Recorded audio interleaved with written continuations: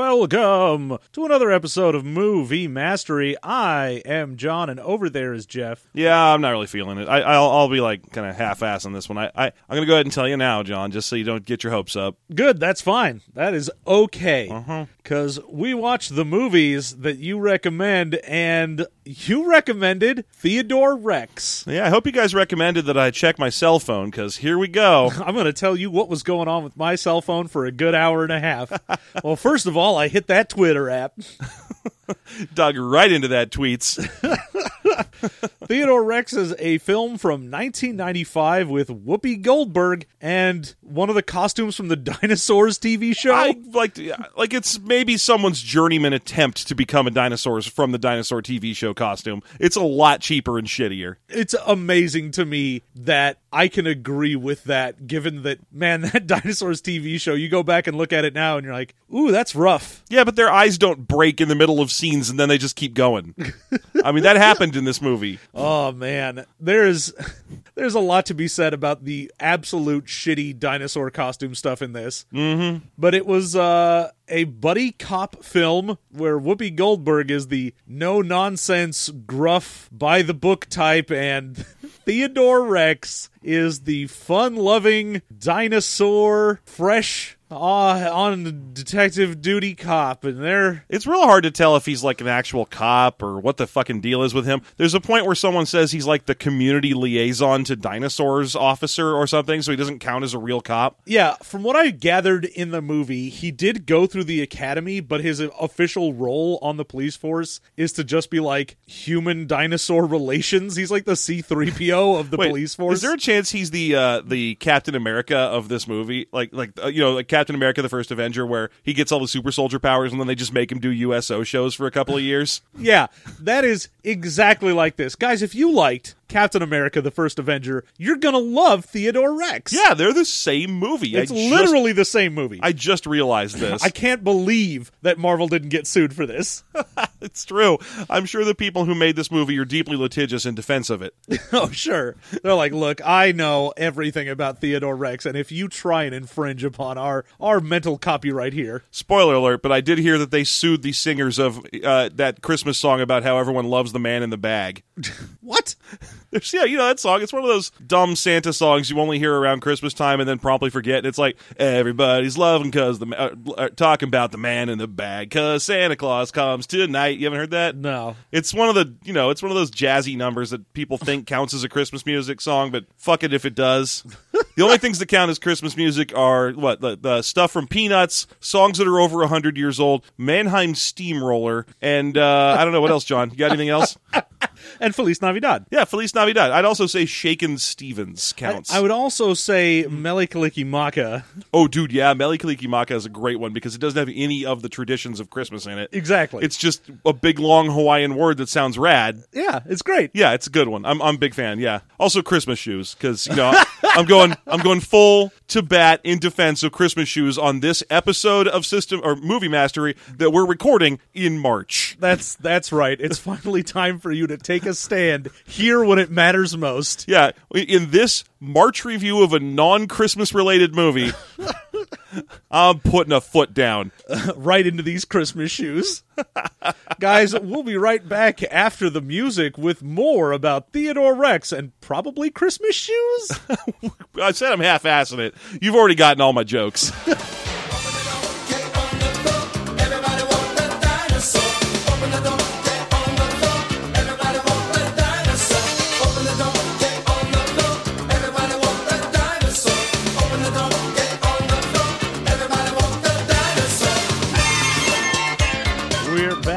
And Theodore Rex. I'm still doing Luigi impressions. Yeah, during the break, Jeff decided he was going to give Luigi a dumb name, and now he's a stripper? Yeah, Luigi Borgioni, owner of the Bubble Lounge, my own strip restaurant. So Theodore Rex, I'm not even going to dignify your dumb bullshit. Fair enough. Although that's as animated as I'm going to get. Yeah, that's it. That's the hypest you will be. So Theodore Rex. Theodore Rex opens with a crawl that explains the villain's entire plan. I fucking love it. Because, we start the movie And Jeff, like, gets up to go get something from the kitchen. I'm like, Jeff, you're missing, like, literally the whole plot because it's just displaying it. Yeah, it just put it up on screen in 2 paragraphs read by almost James Earl Jones, but technically not. Like, for legal reasons, we cannot identify this person as James Earl Jones. Yeah, it's just someone doing their best James Earl Jones impression and being like, hey, the year is late 2000s and some guy's got dinosaurs. Anyway, he wants to put the world in an ice age and have 2 of every animal then afterwards. I don't know why he wants to be New Noah, but whatever. Oh, it's just one of the standard starting supervillain packages. Yeah. Yeah, would you like to be the new Noah and flood the earth in an ice age? Would you like to blow up the ocean? I would. They're pretty basic. There's steal every baby. Ooh, steal every baby. Steal every baby. Yeah, that's a pretty common one. Yeah. Uh-huh. So yeah, he wants to blow up the moon or whatever and do the new Noah thing with a satellite that'll ice the planet somehow. Now, the weird thing to me is we start getting introduced to this world, and it's definitely like we get background information like, oh, this company has brought back elephants and now raccoons. So it's supposed to be like, oh yeah, we've caused a lot of things to go extinct. Yeah, lots of common things are extinct, including things that wouldn't go extinct early, like raccoons. Yeah. Raccoons are here for the long haul because they've adapted to live in cities. Elephants kind of make some sense. Yeah, I mean, there are a few of the ones where they're like, oh, we brought whatever back. And I'm like, okay, I could see in the future we fucked up and those are gone. But yeah. No, it'd be like, hey, we had to clone rats because those died out. No, they didn't. No, they're going to outlive us. But the actual opening scene in this movie, for some reason, I guess for artistic purposes, is all Schindler's List, where it's all black and white with like one color element. And a lonely T-Rex is sweeping up in what looks like some kind of jungle laboratory when an assassin who looks like the bad guy from the first Crow movie. Oh, yeah. Well, what I was trying to think of when I was watching the movie was it kind of looks like Michael Bolton in a bad wig. I can see that, but also he has like weird ears. Like he has long hair the entire movie, so you can only see his weird ears when he like sweeps his head back and forth, and then you see that he has like bladed ears. I feel like there was a lot going on that we didn't get into. I feel like the movie threw even more spaghetti at the walls, and we're just seeing the stuff that they thought stuck. Oh, yeah. Because, I mean, you've got this guy, you've got his henchmen, which... Who are called toads? There's fucking Bud Cort. Bud Cort, yeah. And his courtroom are the best band. It's just madness, but this random trench coat wearing, long straight black hair covering up his knifey elf ears, but otherwise he looks exactly like the bad guy from the first Crow movie, shows up and releases a butterfly, which is the only color thing in an artsy black and white scene, that flies over and kills a puppet T-Rex. Yeah, it lands on the T-Rex's face and explodes. Yes, and that's the beginning. And after that, we cut to our hero, Teddy Rex. Yeah, it turns out that black and white scene was a dream he was having. And yeah. Because this world also establishes that fucking dinosaurs have a psychic link. Yeah, all dinosaurs have a psychic link connecting each other. They never get into why they brought back elephants and raccoons and junk, but when they brought back dinosaurs, they came back like vegetarian, intelligent, and desiring of clothing. Yeah. That's just never addressed. I want to know why that this guy was like, okay, I'm going to bring back something. I'm going to clone dinosaurs. That's rad. However, this is coming out like 3 years after Jurassic Park did. So I've learned my lesson. 1 year. We're not going to put actual for realsies dinosaurs out there. Mm-hmm. What I'm going to do is make Barney level dinosaurs. Yeah, just crappy little dinosaurs.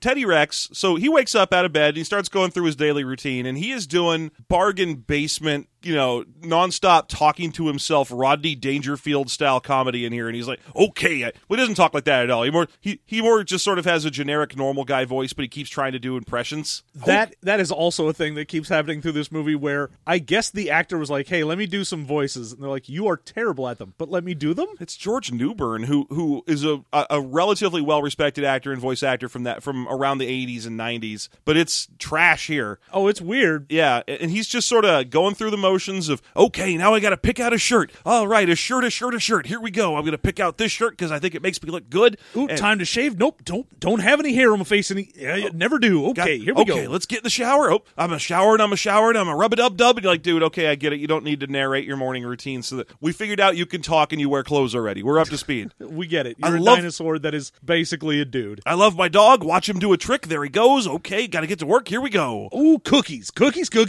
Oh, yeah, he loves cookies. And that'll come up several times throughout the course of the film. That is a defining trait of Theodore Rex. Loves cookies. The other thing, Theodore Rex is a T-Rex, and, in the dinosaurs show, most of the dinosaurs didn't really look like their dinosaur of choice, but they did do the T-Rex thing here where they gave him the elongated snout and the long tail and all that, and where he's leaned way forward. And it's amusing because what they had to do with his little claw arms is they have him holding them together in his, lap all the time. He looks like those pictures of baby pangolins. Like at any given time, he's going to, oh, excuse me, sir, may I add another coal to the fire? It's so frightfully cold. And that long tail thing is going to also be just the worst running gag through this of can't control my tail. If I turn anywhere, it knocks things over. It's two different running gags, and the two of them run counter to each other, and it's really annoying. Because on the one hand, his tail just smacks things around and knocks them over all the time, even though he lives in a world where there are lots of T-Rexes. Yeah, well... So you'd think that they'd be built around this sort of idiocy. Nah, man, they're fairly recent-ish. Yeah.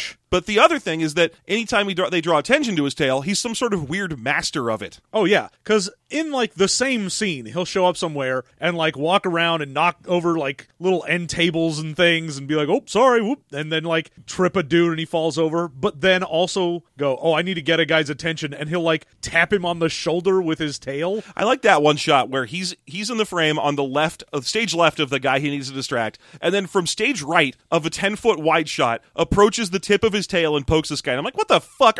Is it coming around behind the camera? What are we doing here? Yep. Did he hire another T-Rex to do this? And that's just the kind of bullshit camera trickery that's going to look stupid and distract you all the way through this bullshit film. Not like you needed distracting, because this is nonsensical and slow. Yeah, he, after getting ready for his day by getting dressed in, I don't know, the shittiest outfit possible and eating a cookie, he's going to go check on that thing he had a dream about. He's wearing an orange hoodie and blue slacks and stuff. He looks like if they took the dog from a sitcom and made a cartoon about it. If they were like, all right, Punky Brewster's dog, you're going to star in your own cartoon. Wow. That's what he looks like. He really does. But so he heads off. Oh no, here's what happens. He wakes up in the morning, scared from the dream, and immediately calls a police station. And he says, hi, this is Teddy Rex. I'm technically a police officer. Is anything weird happening? I got a bad feeling. And they're like, yeah, there was definitely a weird murder downtown today. It was a dinosaur. And it's the first time a dinosaur has ever been killed. Anyway, no one seems to care, though. And he's like, I'm on it. And they're like, no, you're not. You haven't been assigned to that case. Hey, we're not dispatching you to that, so nope. Please don't say you're on it. That's not the way this works. You actually get jobs from us. You don't just call in and ask to do a thing. But what happens is he does take that to heart, because his first destination isn't the crime scene. It's a party where the police commissioner is. And just like everything else in this movie, apparently once they brought dinosaurs back, everyone got obsessed with archaeology. See, I think you have this backwards. He went to the thing and then went there to ask if he could do it. No, because when he goes back with help. He has Whoopi with him at that point. The first time he goes, he asks that one cop who's there. God, who cares, John? Who gives one fuck? Hey, you're the one who wants to do this scene by scene. If you want to do it chronologically, then by God, we will do it chronologically. All right, fine, we're doing it chronologically. You piece of shit. We're both crossing our arms right now. You fuck. This is the first time I've actually been engaged in the process of making this episode since I've been shut down brutally about making my fun Luigi jokes. Yeah, man, if I can't get you engaged and happy, then I'll get you engaged and angry. So he fucking goes to the crime scene and sees a dead dinosaur, and he's like, oh, I knew of this guy because all Rexes know each other. And then he's like, I know how I'll get on this case. I'll go bother the police commissioner at the archaeological policeman commissioner ball thing. That's definitely a fucking thing that's happening. Oh, yeah. I mean, it's held by our main villain is the guy who's in charge of New Genesis. And if you want to see a dude who whispers with a bad French accent, he's your man.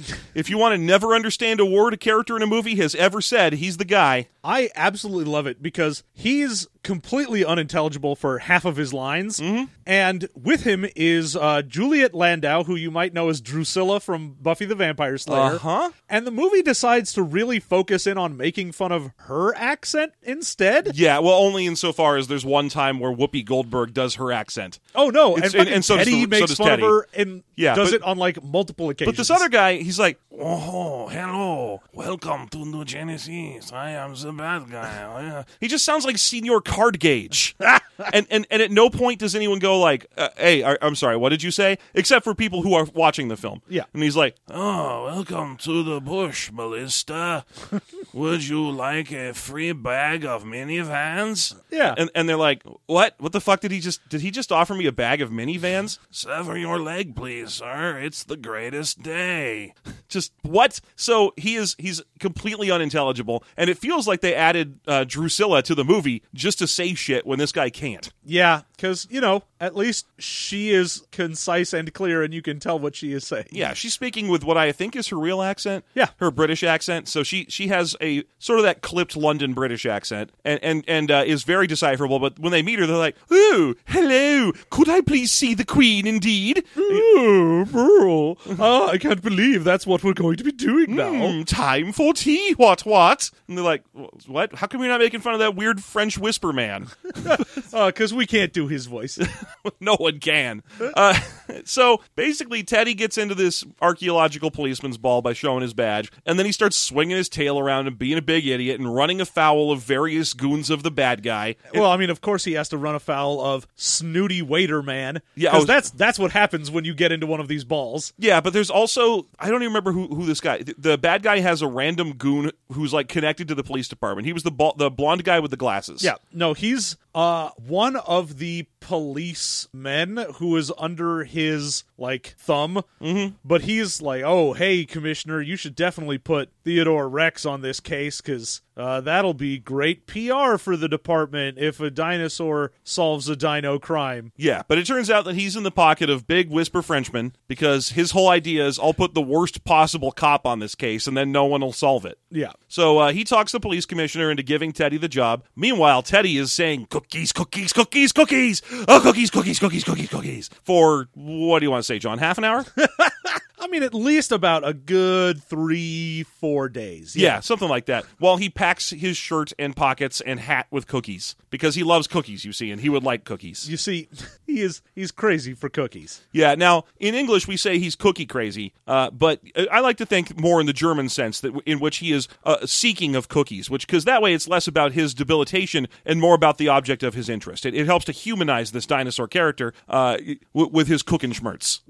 Good. Thank you, yeah. So he is desirous of cookies. Yes, he very much is. Now, meanwhile, we cut to Whoopi Goldberg wearing an outfit that is very clearly uncomfortably tight. Yeah, the weird thing for me is the style for her and most of the police department feels very much like they were going for a Judge Dredd thing. And you get that as well in the feel of the city itself. Whenever you get shots, it's supposed to look kind of grimy, kind of run down. We have the whole, back plot of all of these species going extinct. So it's supposed to kind of be reminiscent of that, like, Judge Dredd-esque future. So right down to the point where she's wearing a black rubber bodysuit that has black Lilu from The Fifth Element straps over it, and she just looks, like, visibly uncomfortable. Like, anytime you have to watch Whoopi Goldberg walk in this movie, she's walking like she's pregnant because of how much she's being forced into waddling by this outfit. Yeah, it is just an outfit that makes no sense for anyone. It looks like it's a medically prescribed thing for posture correction. She's just like, yes, I am quite stiff and uncomfortable. You are under arrest. She has a partner that she's talking to, and the two of them are getting ready to witness and then intercept some sort of crime. Yeah, and she is just fresh back onto the force because she was taken off to get some of her mods tweaked, which we also find out that this is a future where, in addition to cloning, we've got, like, weird bio-mods. So though that never comes up for the point where they're like, oh, what do you have? Yeah, they never say, talk about it. Oh, I've got, like, an enhanced vision mod or a reflexes mod or anything. They just say that she has them. The closest we get is in the climax of the film when she gets shot. She doesn't, like, fall down dead. She just starts sparking and stands there while her system repairs itself. Yeah, she's like, oh, I'm fine, but I got shot right in the mods. Yeah. Like, that's not closest, not how that works. That's the closest we get. Otherwise, we do identify that her type of wetware that she has installed has made her what everyone calls a gun. Yeah, which is weird because very frequently she will let everyone know that she is not a gun. Yeah, she is not a gun, even though, as she consistently points out to people, the gun is good. Yeah. It's weird that she does both of those movies. It's weird that all of these show up. Uh-huh. And then at a certain point, she offers to teach people the way of the gun, which is it's really confusing. Which is odd because that came out like some years later, I think. Yeah, but it's weird that she seems highly prescient of it. At one point, she offers to fuck start someone's head. And there it is, the only line from The Way of the Gun. There you are. That's it. Someone's going to write in and tell me that's not from The Way of the Gun, and I'll be sad. Yep, you will be. It's okay, folks. You can't hurt me. I'm already pretty sad.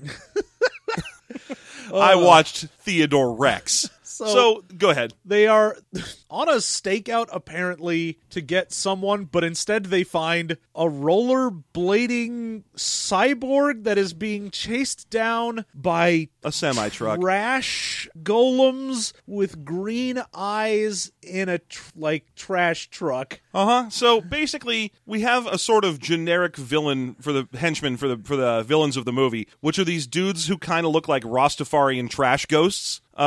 It's like if you took the that sort of bush camo and then made them all wear like just leotards and night vision goggles. They all look like if you were at a haunted house of the SeaWorld and you found the ghost who was drowned in fishnets. Yeah. And they just look ridiculous, except for their leader. Except for their legs, which look amazing in those fishnets. Their leader is Bud Cort. Bud Cort, the only one that you can see the face of. And boy, do you ever wish you couldn't, because, even in his best days, Bud Cort kind of looks like an Ugnaught. It is amazing to me how much that they were like, oh, we need to save money on, we would have to pay more if we put an actor's face on screen. We'd have to pay more if we used an actor's voice to do a line. So all of the henchmen that aren't Bud Cort just go... And they are laughing all the time. They're like, hee hee, woohoo, woohoo, ha ha, all the time, like fucking Mickey getting blown. But the thing is, that's the only noise they make, and it's just played on sampled loops. So even when they're getting beat up or chased or whatever, they're just doing that. Yeah, it's just weird gremlin noises in the background of just... Exactly. It's just, he's right. It just sounds like random gremlins doing random gremlin things. But Bud Cort can speak in a high-pitched... Well, I mean, as much as Bud Cort can speak. Bud Cort kind of sounds like he's trying to do a lich voice in a D&D game or something. So he's just sort of, yes, hi, I definitely caught your villain. I'm not doing that right, am I? No, I don't know. It's a weird voice. He does a very squeaky, high-pitched thing. He has one eye, and they didn't have the money to paint him green, so instead, anytime Bud Cort's on screen, they light him green. Oh, yeah. They're like, look, we're going to save on so much body paint by just having a green filter on any light that you appear under. Which is amusing because it means that anytime he's on screen with someone, they are also lit green. Yes. It's almost like he just emits green light. It is a very weird choice. It's a bizarre choice. Anyway, they kidnap this random rollerblader dude, and that's enough evidence for Whoopi Goldberg. Otherwise, oh gosh, what's her character's name? She says it constantly. Oh, yeah. It's Katie Coltrane. Katie Coltrane. For her and her police partner to go after the truck, which they do by doing that, I'm going to fire a grappling thing so I can swing down near the truck routine. Yeah. And then they sort of fall into the truck and get in fights, and the worst is when fucking Whoopi drops into the back of this truck where there are this guy that they kidnapped and a bunch of these henchmen. She decides that what she's going to do is shtick for 5 minutes first. She's all like, oh, look, it's you, Spinner. I haven't seen you in a while. And it's like, no, just start arresting them. What are you doing? Hey, guys, I thought we'd have some fun times. I got a gun. It looks like you guys got guns. We all got guns. We're friends here. I'm like, just stop, Whoopi. What are you doing? No one needs you to shtick right now. Meanwhile, the partner has come to the cab of the truck where a giant woman is punching him. And you only see her for like 2 seconds at a time, but she gets 3 different credits in this movie. Because she is on the crew in some capacity. She's credited as the truck driver, and she's also credited as a stunt double. Great. So that was pretty impressive. But she sort of punches him off the truck. And then Bud Cort, playing, again, Spinner, the Toad, basically flips a table, and everyone starts shooting at each other. And it all ends with Whoopi Goldberg getting shoved out of the back of the truck on a table, which she's surfs to safety. Yeah, and they get the guy, though he is already dead. Yeah, they managed to rescue the dead guy. The truck crashes and bursts into flames, but the spinner toads and all that get away. Yeah. So that's what that's going on about. Meanwhile, back at the archaeological super party museum for Cops Time, they give Teddy the assignment of, you're going to go after the killer of that T-Rex you know about, and we're assigning you a partner, Katie Coltrane. Yeah, and Katie is racist against dinosaurs. That's her thing. Boy, she's so dino racist. And you know what? I'm going to be clear here. So am I, having seen this movie. Fuck dinosaurs. I mean, not dinosaurs. Fuck these dinosaurs. Yeah, just these dinosaurs in particular. Just any dinosaur in this film. I mean, I would have to imagine it would be the same if it happened now. If someone was like, guys, we cloned dinosaurs. And you're a big fan of dinosaurs. I am. You love dinosaurs. They're like, look, we cloned them. However, we turned them into chumpy schmucks over here. Look, he's wearing big sneakers. Oh, goodness. He likes cookies. He loves cookies. Oh my gosh. How many different action movie impressions is he going to do? Oh, at least 6. Oh, he'll never stop doing those.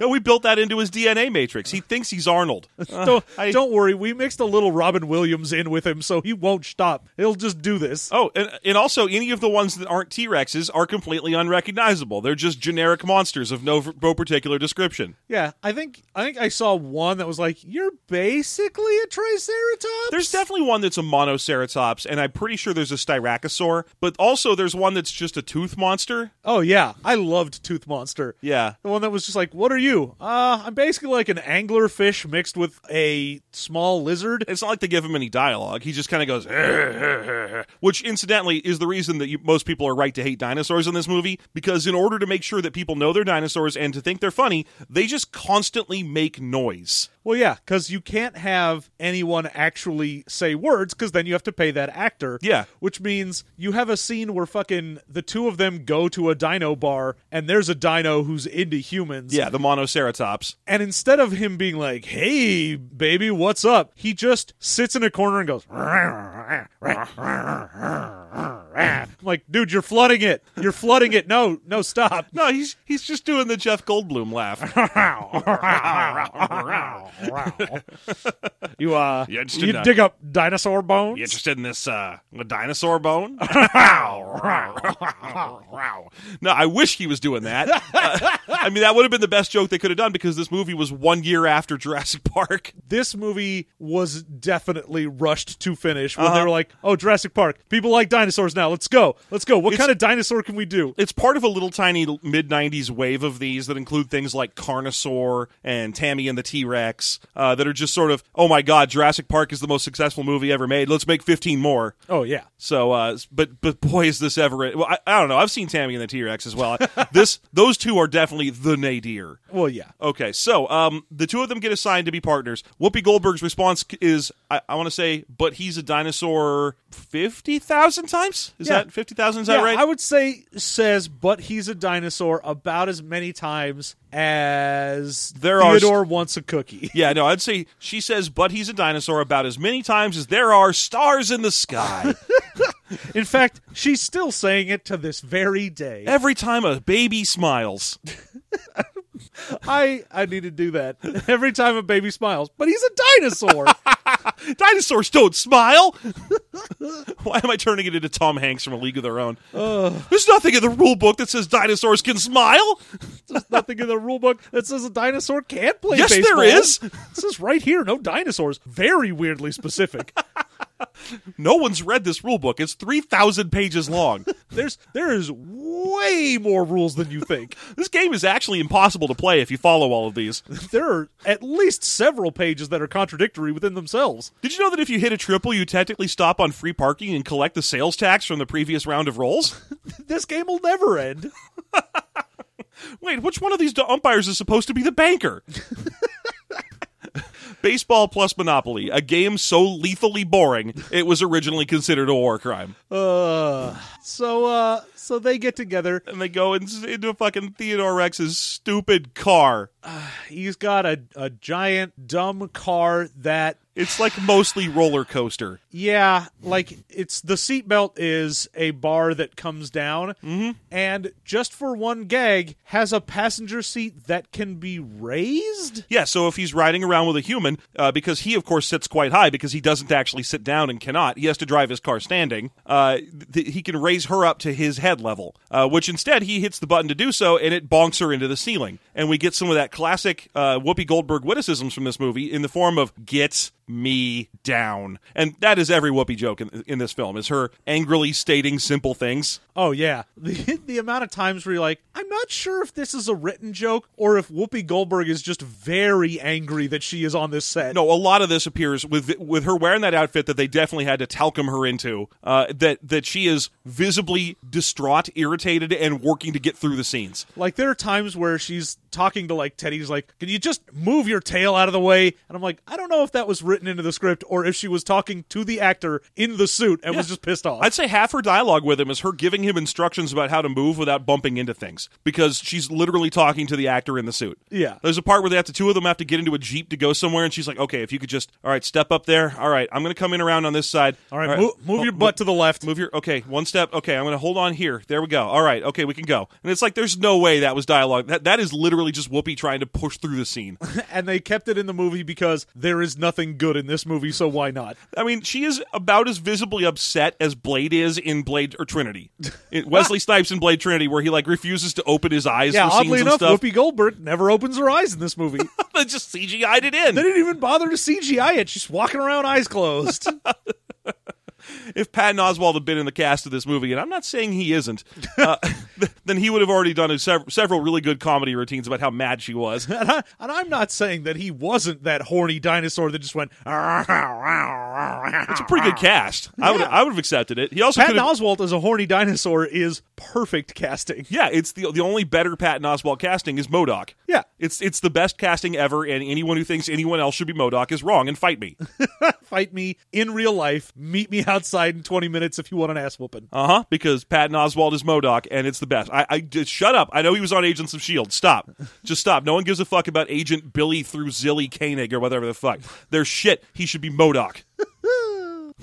Yes. Thank you. Okay, so they go on a dumb ride in their dumb car to Dumbsville. To the Natural History Museum, where they are performing an autopsy on the dinosaur that was killed. Yeah, because that's where you send your dinosaur for an autopsy, is the Natural History Museum. Because they haven't put up facilities yet for dinosaur doctors or whatever. I guess dinosaurs, he literally is in the first generation of cloned dinosaurs. He is literally the first dinosaur to die. Not just be killed, but just dead. Yes. So they have never dealt with this. So they get there, and everyone is stymied by the fact that this dinosaur is dead. No one knows how the hell it happened. They say an explosion went off in his face, but that's as close as they've been able to get. And then Teddy says, oh, well, would you please excuse me for a second? I need to solve this problem.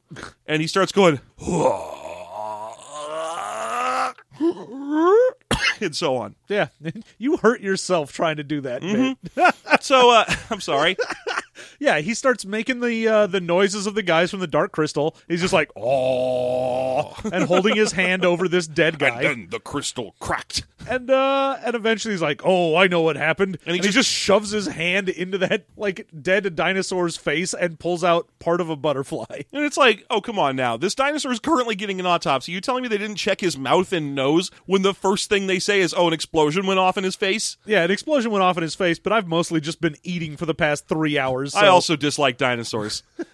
Look, they cloned dinosaurs. It was really exciting for about the first year or so, and then everyone realized how shticky they are. And then we just realized we had to incorporate them into society, because instead of cloning, like 2 or 3, you cloned a society of them for some reason. And for some reason, some Borscht Belt managed to get into their DNA. And let me say, when they walk into the Natural History Museum, there are the bones of 4 real actual-sized dinosaurs in there. And you're like, hold on, wait a minute. Let's pause on this. You can't have your dinosaurs be human-sized and then also show us that dinosaurs aren't that size. Yes. Now, this is a great moment, by the way, when they walk in and they're passing their way through the museum because for some reason he also can connect mentally with the bones of these dinosaurs, can Theodore Rex. And he's like, oh wow, I can feel that guy's energy, as he says, as they're passing a real T-Rex. And she's like, you have a connection with him? Well, not so much that they can talk to me, but I can kind of understand their feelings. And I'm like, all right, first of all, that's bullshit. Fossils contain no dinosaur. There's stones made in the shape of old dinosaur bones. But second, it's just bullshit because this is one of the 2 or 3 scenes in the film where Theodore Rex kind of evokes the emotional message of the film, where he's like, yeah, they're telling me I can do anything I want, and that's why I have to follow my dream and become a great detective. Yeah, the dinosaurs of old, they inspire me to be what I can be. I'm like, no. Detective, Commissioner, you're the one who taught me that I should follow my dreams, and that's why you should give me this case. It happens a lot where he says random inspirational things that have nothing to do with anything, and then just pushes forward in the movie. Yeah. God, what a fucking annoying scene. So they send off a tail print of the dead dinosaur via some sort of green glowing fax machine to determine who it was. Yeah, and it turns out it's Oliver Rex. Oliver Rex. Address of residence, prehistoric place. Good. Which I guess is the only place dinosaurs live. Yeah, I don't know if they were like, hey, we started cloning dinosaurs and we just got really into it for a weekend and we've got like maybe 100. They really need a place to stay because we're not going to keep them here on our giant compound that can house animals. If you could build some tenements and maybe a nightclub for them and call the street Prehistoric Place, that'd be great. Anyway, bye, we're New Genesis. Basically, we have an artificially constructed Toontown for dinosaurs to live in. It has one address because the next place they go when they have to go to Prehistoric Place to do investigation is a big old nightclub that is at Prehistoric Place. Yeah, it's just the street. That's the only street. Yep. And that's what you get to live on. And that's the scene where we get to watch Whoopi Goldberg get hit on by random dinosaurs. We get to meet the movie's one flaming gay dinosaur, I guess. That one's rough. Because this scene is where they just haul out all the shitty costumes they had to spare, just sort of have extras shake them in the background while a cacophony of R is played. Yeah. And they discover a couple of basic details, but most importantly, we get introduced to the dinosaur love interest of the film. And we get the Jessica Rabbit of dinosaurs. Yeah, except her name is Missy? Molly Rex. Yeah, Molly Rex. Voiced by Carol Kane. God damn it. I just feel bad for her. That's a shining light in the film. To hear Carol Kane's voice at all, and I'm like, aw, Carol Kane, yay. I mean, aw. At least her face isn't in this. Yeah. And she, of course, because it's a bad movie, and for some reason, bad movies are always obsessed with Casablanca. She's a torch singer. Yeah. And not only that, but there's also several scenes where Teddy does Casablanca-style accents. Yep. Hey, this won't amount to a hill of beans in my town, yeah? You're just like, why does every bad movie reference Casablanca? All of them. It's like 90% of the bad movies we watch has a Casablanca moment in it. Yeah. And I don't get why. Why don't they like any other good old movie? Because it's the only one they know of. They don't actually like it. They've probably never even seen Casablanca. They've just seen other bad movies that have Casablanca bits in them. It's Cargo Cult at this point. Yeah, they're like, well, look, I'm making a shitty movie. I've got to reference Casablanca at some point. It's a requirement. I absolutely have to. Like, you'd expect to maybe see a North by Northwest or a Vertigo reference or something at some point. Never happens. Always Casablanca. Yep, that's it. Because otherwise you can't get your shitty director's license. That's literally what it is. Would you like to be an Alan Smithy? You have to watch Casablanca with your eyes taped open. It's the Casablanca Vico technique. It's the two of them split up. Are gonna question her, and so fucking what's her nuts? Coltrane is like, I'm gonna go check on that dead guy. Why don't you go home? And Teddy drives his dumbass car and gets his car stripped out from under him while by he's the weird driving toad men. Yeah. Oh my god, that scene. He's just sort of waving at him and trying to get him loose. And for more than half of the whole scene, he thinks they're his friends because he's just the biggest fucking idiot ever. So he's just like, oh no, little men are on my car. What do you guys need? Hey, little man, what are you doing? That's dangerous. Oh, watch out now. Oh no, you guys are hurting things. I don't think you mean to. Please stop. And by the end, when they're like, filling the remnants of his car with shaving cream, he's like, I hate this. So eventually he calls for backup. Katie shows up and she's like, why didn't you just pull your gun? And he's like, I don't believe in violence. That's right. I believe in peace and I'm a vegetarian dinosaur, and that's the big thing. That's the message, I guess. You know what happens when you don't believe in violence and don't carry your gun and you're a police officer? Yeah, little trash golems take apart your car. You That's are what happens. fired! It's a requirement of the job. That's why you have to turn in your gun and your badge. That's what he did. He was like, I'm going to preemptively turn in my gun and badge in case anyone fires me. Just so you know, it makes it real easy to fire me if you want to.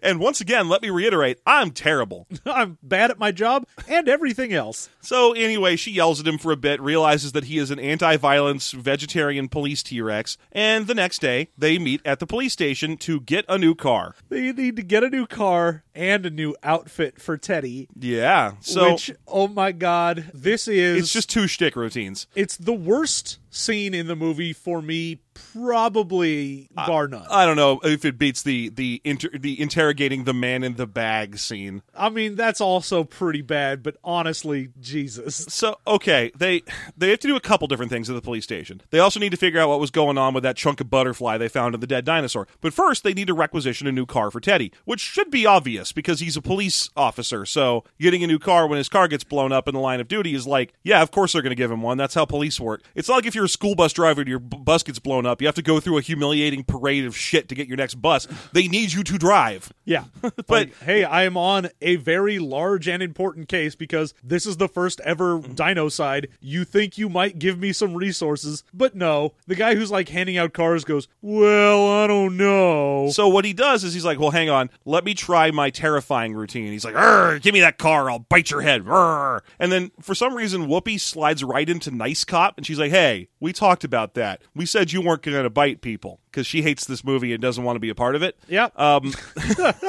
then they back off for a second and come back in with Teddy trying out 6 different action movie accents. So if you would like to hear a dinosaur do Arnold... no, he doesn't do the action movie stuff until they're going to go to the man in the bag. Oh, okay, fair enough. What they do at this point then is they go off to get him a new outfit. The world that this takes place in is confusing as fuck. I don't understand what's going on because they go down into like the basement of the police precinct and Teddy stands on what looks like a Star Trek teleporter and a policewoman hits buttons and like teleports clothes onto him. Now we don't know if this works on non-dinosaurs or if their dinosaurs can get dressed any other way, but basically he just stands there and she puts him into stereotypical haha outfits. Yeah, like he goes down, he's like, hey, I need a new outfit, one that actually looks like I'm a police officer instead of just like some very weird comedian, because I'm in like a fucking baggy Cosby sweater and slacks. Big ol' orange hoodie on top. He looks like if a dinosaur was a character in Jet Set Radio. Yeah, and for some reason,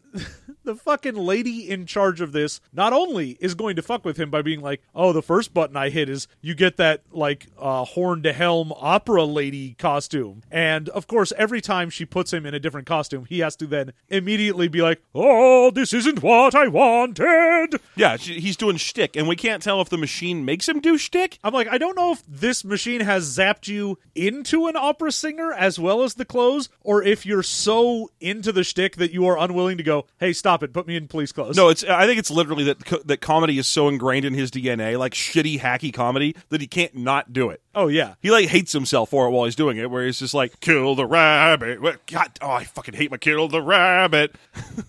Could you just teleport on clothes that make me dead?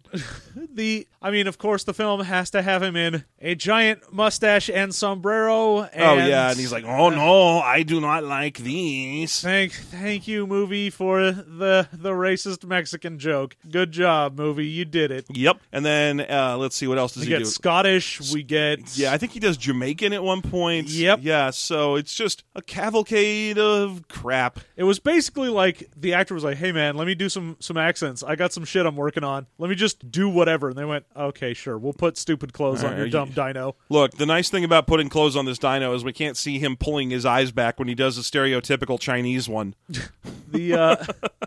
My other question for this is, in addition to, all right, we live in a world where you can teleport clothes onto people, and why aren't we using this technology for anything else, is why does the police machine for new uniforms have the option of fucking opera singer in it? And it's like the first button. Yeah, what's going on there? Like, how do I go to my quick dial and the first 3 options are like opera singer, racist Mexican outfit, and racist Jamaican outfit? Hey, we didn't establish like for sure that this isn't set in some future Gotham City where all the villains are basically like opera themed and stuff. Then why would you want to put someone in that in the police force? Undercover work. But if you go in as the fat lady who sings, then the fat lady, who is obviously the name of the criminal who is opera themed, is going to murder you. Well, I didn't say they were good cops. That's why there's always a Batman. There's always a Batman. Yeah, because otherwise you got to deal with all these bumbling opera cops. These goddamn bumbling opera cops. That's your problem, John. The goddamn bumbling opera cops. But no, eventually they put him in the outfit that is perfect for what he needs, which is indistinguishable from what he got on the platform in the first place. Yeah, his baggy sweater turns into a tighter sweater, and instead of just being like a big orange mess of yarn, it looks like a Cosby sweater. So it's got that like blue and red and yellow pattern thing going. Orange hoodie still. Still the orange hoodie, still blue pants, still sneakers. It is the literal exact same outfit. They just made him get a better sweater? It's the get a better sweater button. It's right there next to Opera Copper. Yeah. The get a better sweater button, now at Nordstrom's. So, God damn it. And I don't understand why they didn't put him in a police uniform. Yep. Went through all of this with the knowledge that, yes, we can put him in weird, stupid outfits, but not like a cop's outfit. Like, that's not one of the buttons in the police station machine that gives you new clothes. But anyway, while he's begging and pleading with this lady to stop pressing random clown buttons, Whoopi Goldberg is off in another room talking with a scientist who is on a giant mobile chair thing, who's like, hey, this butterfly is an explosive flying robo-butterfly. There's only one man who could build these. We call him the Toy Maker. Anyway, here's his address. Yeah, okay. Why do you know where the Toy Maker is? A guy who makes weird weapons and I think threatens the Flash and Superman? Yeah, he's half doll man, half Toy Maker. Man. Yeah, doll maker, half toy man. Yeah. Okay, but so they go to his fucking building, and this is my least favorite thing that fucking happens in this. Oh, they do get a new car. It's a garbage truck, and Teddy has to stand in the garbage. Oh. They didn't even fucking clean the garbage out of the garbage truck. No, all they really did was saw out the front part of the garbage container so that he can talk to Whoopi Goldberg. Yep. Which is funny because that means she's also sloshing in garbage. But yeah, they drive this thing to... Well, of course she's sloshing in garbage. She is in Theodore Rex. It's true. They drive this thing to the Toy Maker's building where they have to interrogate the guy who's watching the front desk, a 6-foot-high puppet of a gangster hiding in a doctor bag. If you've ever seen the old Puppet Master horror films, it is basically like take one of those puppets, specifically the strongman puppet, and make him do horrible shtick, and that's what this scene is. Yeah, he's just a little guy in a bag, and he does the whole see accent. And but the worst is they're like, "Hey, who are you? I'm the guy in the bag. All right, what do you do? I'm in the bag." Yeah, God, we want to see the Toy Maker. The Toy Maker don't see nobody know how. Anyway, I'm in a bag. And then, this is my favorite part, Whoopi Goldberg threatens to climb into the bag and snatch him to death. And that's the actual line. I'm gonna snatch you to death. Thanks, Whoopi. Thanks. What is she talking about? Is she planning to grab him and does she think that will kill him? Or is she planning to somehow vaginally murder this guy? Yeah, I'm gonna get you all up in my guts. Dance around in there. I don't understand that, but that's a direct line from the film. And at one point he's like, well, if you won't deal with me, then you'll deal with the worm. And then a little puppet worm shows up, like a little fuzzy worm puppet, and they're scared of it, so they run from it, and then it turns into a butterfly. I don't even know. It's a caterpillar that turns into a butterfly. At this point, the movie makes zero sense. They're talking to puppets. They're just they're in a weird, dirty building talking to two puppets. Yeah. The movie kind of goes off the rails. It's just like before it was a shitty buddy cop film that couldn't quite decide if it wanted to be a noir detective thing or if it wanted to be a comedy buddy cop or if it wanted to be Judge Dredd. Yeah. And then now it's decided, nope, we're going to be a weird puppet film. And no, they've just run out of money and this is what they can do. They're like, we need this scene to happen. And then they make their way past the fucking two puppets and encounter the Toy Maker, who is he looks just like the guy who played Kano in the Mortal Kombat movies. I'm sorry, not Kano. The guy, Shang Tsung. Okay. Yeah, he looks like Shang Tsung. You might even be the guy who played Shang Tsung. I don't know. I was going to say, he doesn't look like the guy who played Kano. He's No. not sitting there like, oh, I'm Australian. No, I just forgot which Mortal Kombat character I was trying to describe. Make you smile. He looks like the guy who played. Ear to ear. Get over here. Mortal Kombat, the first movie, is a fucking gem. It might be the best video game movie. Probably. I mean, it's up there with Silent Hill. I was going to say, some of the horror movie adaptations are actually pretty good, and even then you got to say some of, because you're talking Silent Hill. Oh, well, your first Resident Evil, first Resident Silent Evil, Hill. yeah. Because you got to be careful not to include Alone in the Dark. Oh, yeah. The fucking also, Tara Reid vehicle of your nightmares. None of the sequels, because all of the Resident Evil sequels are terrible. Well, they have nothing to do with the video games anymore. The Silent Hill sequel is so amazingly bad. Yeah. So Mortal Kombat 1, that might be the greatest video game movie. And that's what we've decided on. All right, we're good. Thanks so much for listening, everybody. We've wrapped it up. That's perfect timing. We're all set here. Now they meet this freaking Japanese guy that makes model super butterflies and bluff their way into getting him to sit down at his table by saying that they're cops who want better cop guns. Yeah, that's their whole plan. Their whole plan. He's like, what are you doing here? You're cops. And they're like, we want bigger guns. And he's like, why would cops want bigger guns? And they're like, because we like big guns. And he's like, all right, we'll come back here and take a look at the guns. So they walk back there. They get back. He sits down, starts showing them guns to look at. And they go, we accuse you of murder. And he's like, oh, well, now I'm going to escape then. He's like, what plan was this? You bluffed your way to getting him to walk back 5 feet behind his desk?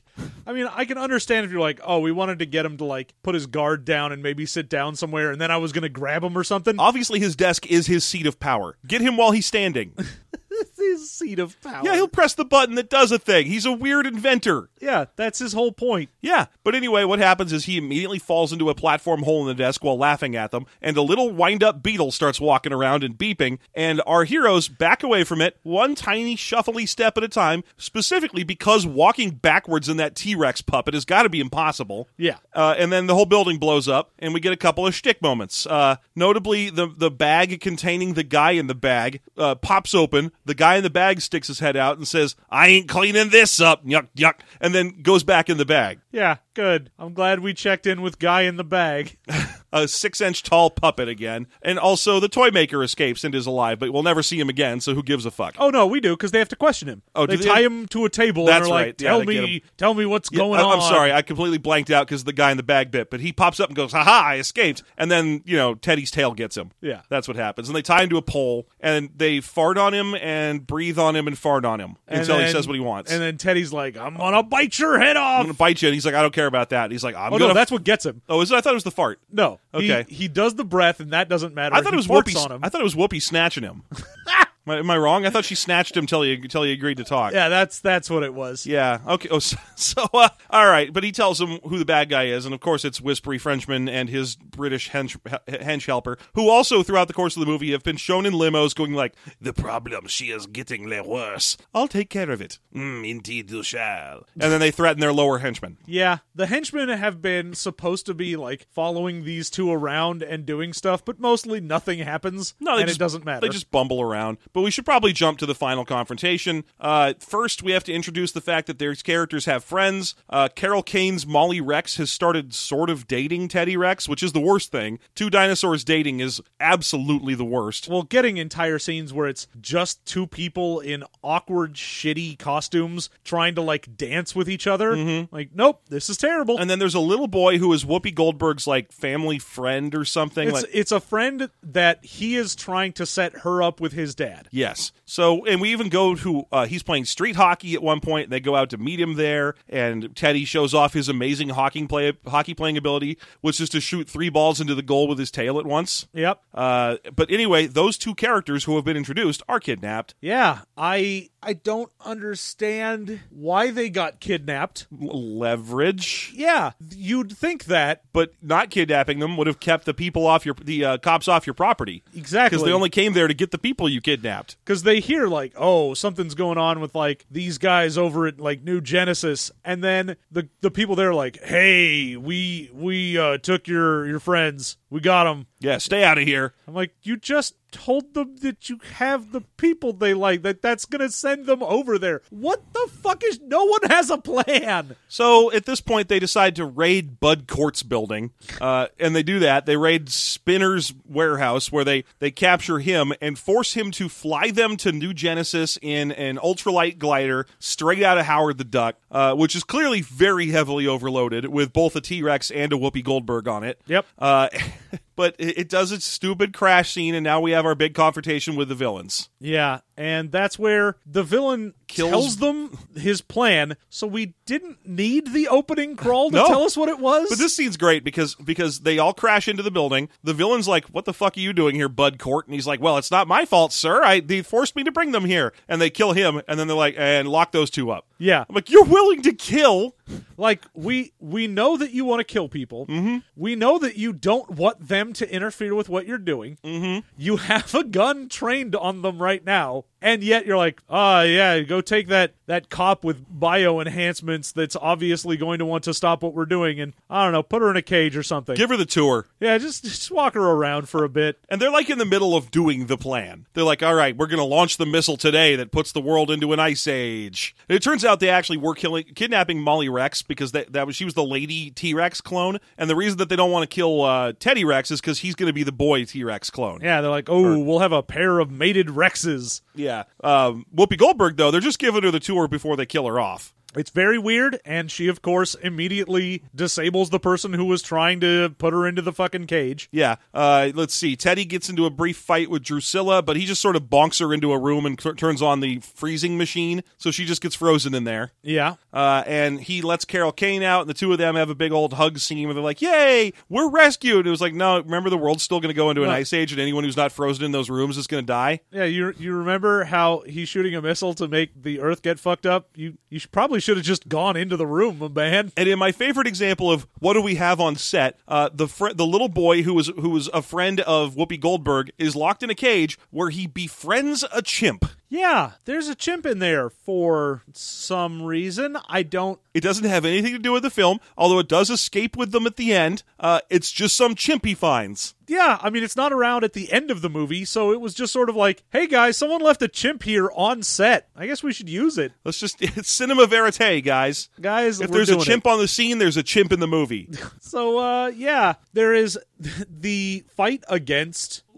our final bad guys, the main weird razor blade ear dude and Whisper Frenchman, takes way too long. It's got something to do with throwing grappling hooks at cars and it's just a bunch of shit. Because they chase after them and they shoot at them in the room where all the cryo freezer things are, and that's when that Whoopi gets disabled. She gets disabled, and then also Teddy gets hit with a bullet, but it doesn't seem to do anything to him because he's a T-Rex, and he's like, okay, I'm going to stop them while you recover. Give me your gun. And she has, I shit you not, a 15 fucking minute speech where she explains why he shouldn't use a gun, and he was right all along. No, Teddy, don't use a gun. You need to do this your way, without violence. You need to do things without guns, because guns are bad, and you're good. Instead of using your gun, you should use your head. Use your heart, Teddy. Use the heart that's in your head instead of a gun. Shoot your head hard at the bad guys out of the hand that is the barrel of the gun that is your head heart. Use your brain meats to shoot thought bullets into them. And even he's like, this is dumb. But then she's like, but don't worry, because this means you can follow your dreams. And he's like, my dreams? That's the thing I keep mentioning. Oh, hey, that's a thing that I've said. Yeah. So they stop the bad guys. Whatever. Yeah. And then we cut to a scene at the end of the movie where Teddy's being inducted as a real-life police detective. Yeah, he gets a medal from the commissioner and everything. Yeah, and all our favorite characters are there. Oh, New Genesis blew up because a satellite fell on it or something. Who cares? And then it blew up somehow. Yeah. And then he's like, well, now that I'm a detective with a medal, I get to pick my own partner, Whoopi Goldberg. Say, what are you doing for the next 20 years? And she's like, Star Trek The Next Generation movie appearances and comedy stand-ups. I'm going to become I'm going to EGOT. That's what's going to happen. Oh, wait, you mean I'm going to be your partner? Yeah, no, fine. Yeah, sure, that sounds right. That sounds right, yeah. And then we get credits, and the credits begin with the prophetic phrase delivered across the screen in large Jurassic font, see ya. See ya. That's the end of the movie. Is just stupid font words. See ya. See ya. The end. Thanks. Okay. What a way to end your dumb bullshit movie. We made it. The movie. Oh. Yay. So We had 90 minutes of content. 80 if you don't count the puppet stuff. that's Theodore Rex. Jeff, I'm going to ask you a question right now. I'm sure you are. And I want you to be ready for it. And I want you to remember that I'm half-assing this as hard as I can. Oh, I know. Uh-huh. I think we all know that. Yeah, although I've had some good lines. Let's be clear here. Let's be clear. The snatching stuff, that was Jeff at his height. The better sweater button. Come on now. Yeah, that was good shit. So even when I'm half-assing it, something good comes out. So by all means, hit me with your question. Maybe I've got gold in the tube. Jeff, what was your favorite thing in Theodore Rex? Oh, it's definitely the dinosaur funeral scene that we didn't actually get a chance to talk about. It's like this is the first generation of dinosaurs. Every dinosaur that of this new generation that's alive is still alive, but they have an extraordinarily complicated funereal ritual that they all already know about. Yeah, they're like, oh, we're going to liquefy the dinosaur and turn him into fertilizer for these flowers, and then you get a flower, and it's like he's still with you in this flower that will definitely now die. And there's like a Styracosaur priest that has the exact voice of the narrator, and he's just like, "Hello, Teddy. The important thing is that I am your father." But and if you build it, they will come. But he seems to have all these funereal rites down already. Like, even though, again, no dinosaur has ever died before. Yeah, I mean, I don't know when they got together and were like, oh yes, we as a species are going to now decide what to happen when one of us eventually dies. The best part is that Whoopi keeps trying to ask questions about it. They keep shushing her. They're like, shh, come on now. This is a funeral. Show some respect. This is the ancient dinosaur way. She's like, no, there's no way that's true. Shh, shh, shh. Funeral.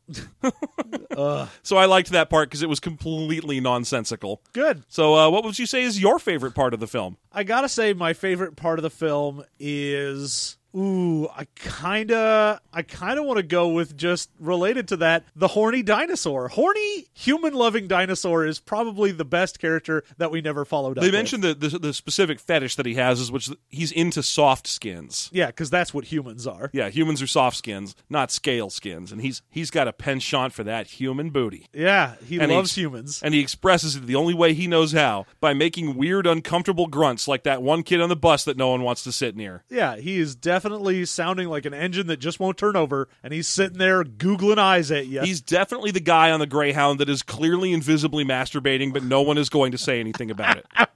Yes, that's what this dinosaur is. Not even in the bathroom. And if you ask him why he's not in the bathroom, he just goes, occupado. Thanks for asking. That helped. Yeah. So I can see that. Masturbating dino. Sure. Yeah, that weird horny dino. Mm-hmm. That's what I like. That's what I like in my movies. Now you can go ahead and ask me the actual hard question. All right, what's the worst thing in there? Oh, for Christ's sake. Pick one. Pick one. John, it was the tone of this book. No, you pick a scene. You pick one thing from this movie that you hated the most. Costume shtick.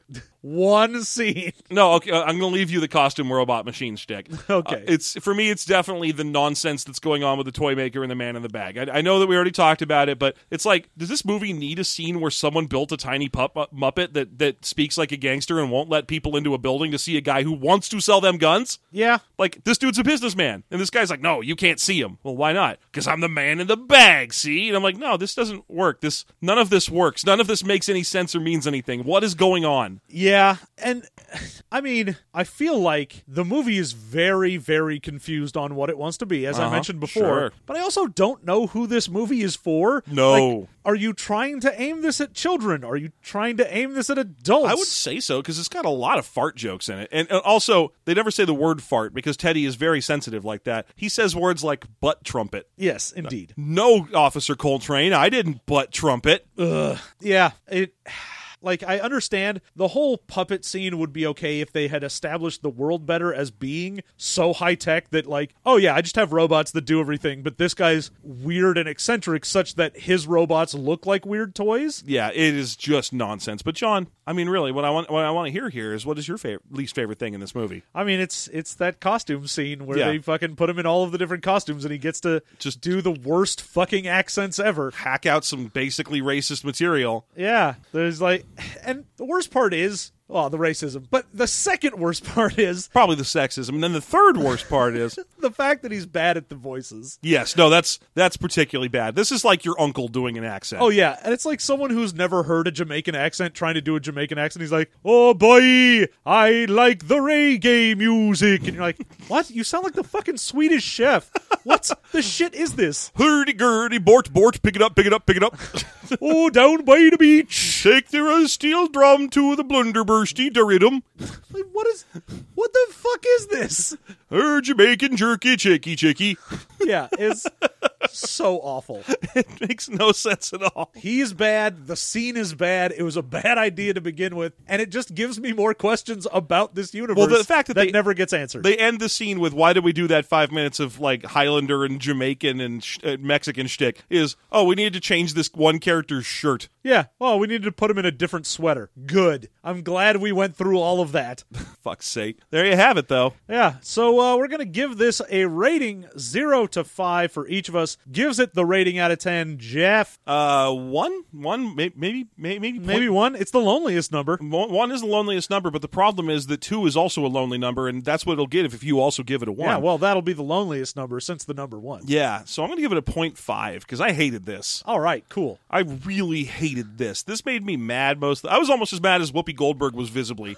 Yeah. Yeah. You were basically talking to the movie the same way Whoopi Goldberg was. And I've done a little bit of research into this movie and seen that the truth is, we're not wrong, and we could tell from looking into it, but after we watched it, I went and looked it up. Turns out Whoopi Goldberg tried desperately to get out of making this. She was contractually forced to make this movie once she realized what it was and that there was no budget and the people she thought had been promised to be involved were not. She tried to get out and she couldn't. So she is exactly as angry as she looks. Excellent. Yeah. So you gotta love those. Yeah. So how about you? I'll give it a 1. I mean, it's a movie. I don't know if it's that. I mean, just because something is 90 minutes of footage doesn't mean it's a movie. I mean, it's real bad, but it's a 1 for me. All right, sure. So that gives it a 1.5. 1.5 out of 10 for good old Theodore Rex. Let's close the book on this fucking thing. Dude, it's completely on YouTube if you would like to see it, folks. 100% on YouTube. Please don't. Don't watch it. Stay away. Boring. Yeah. So thank you so much for listening. We have been Movie Mastery. We will, of course, be back in a couple of weeks with another episode. And if you want to suggest movies for us to watch, you can go to r/System Mastery on Reddit. We've got our big thread there for all of the movie suggestions. And then if you also want, you can go onto our SystemMasteryPodcast.com website, go to the Movie Mastery tab, and we've got the poll for what to watch every month up there. Man, this month we haven't done it yet, but it is a weird fight between two awful-looking movies. Yeah, you got Gringos, or Gringo, whatever it is. Yeah, Gringo. Which, for all the world, looks like a movie that came out in like 1998 to 2001. Oh, yeah, like, it definitely looks like the Mexican version of Go. Yeah, or the Mexican version of The Mexican, or the Mexican version of The Way of the Gun, any one of those, or Very Bad Things. Yeah. One of those black comedies that, everyone's dark and edgy, and they're playing a whole... Jay Moore is in it, that kind of... we just keep getting into chase scenes for some reason. Yeah, there's a million chase scenes, and there's one older guy who plays a surprisingly erudite mafia don. In this case, I'm just describing Suicide Kings.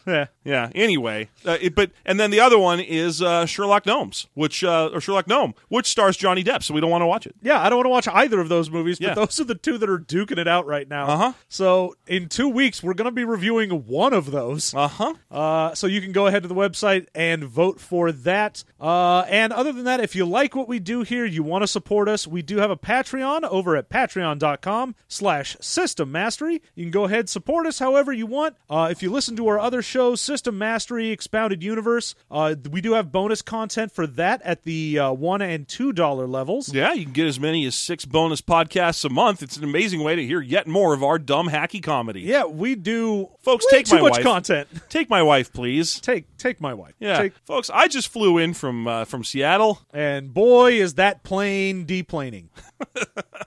And boy, am I one of those people who stands up the instant the plane touches down and then just stands there awkwardly like a dickhead. I'm in the back of the plane. Why am I even doing this? I'm doing this so I can make everyone around me get antsy, thinking that I'm going to do some weird thing to try to get ahead of stuff. Yeah, everyone around me is like, well, now I have to stand up so he doesn't try to go running down the middle of this plane. Oh, now I have a moral obligation to stop the dickhead. That's what the lady said when she was giving the explanation about how to fly in the plane at the beginning of the flight. Folks, this is how the seatbelt connects. If some dickhead does an idiot plane thing, it's your job as a person sitting near him to stop everyone else from getting the squicks. So yeah, go ahead, support us there. It lets us keep doing what we're doing, renting movies like Theodore Rex or going into theaters to see Sherlock Gnomes, just the worst possible imaginable punishment, and you can pay so that we keep doing it. Yeah, it's the only way you'll force us. Yep. But other than that, like I said, we will be back in a couple weeks with another episode, but until then, you have a good one.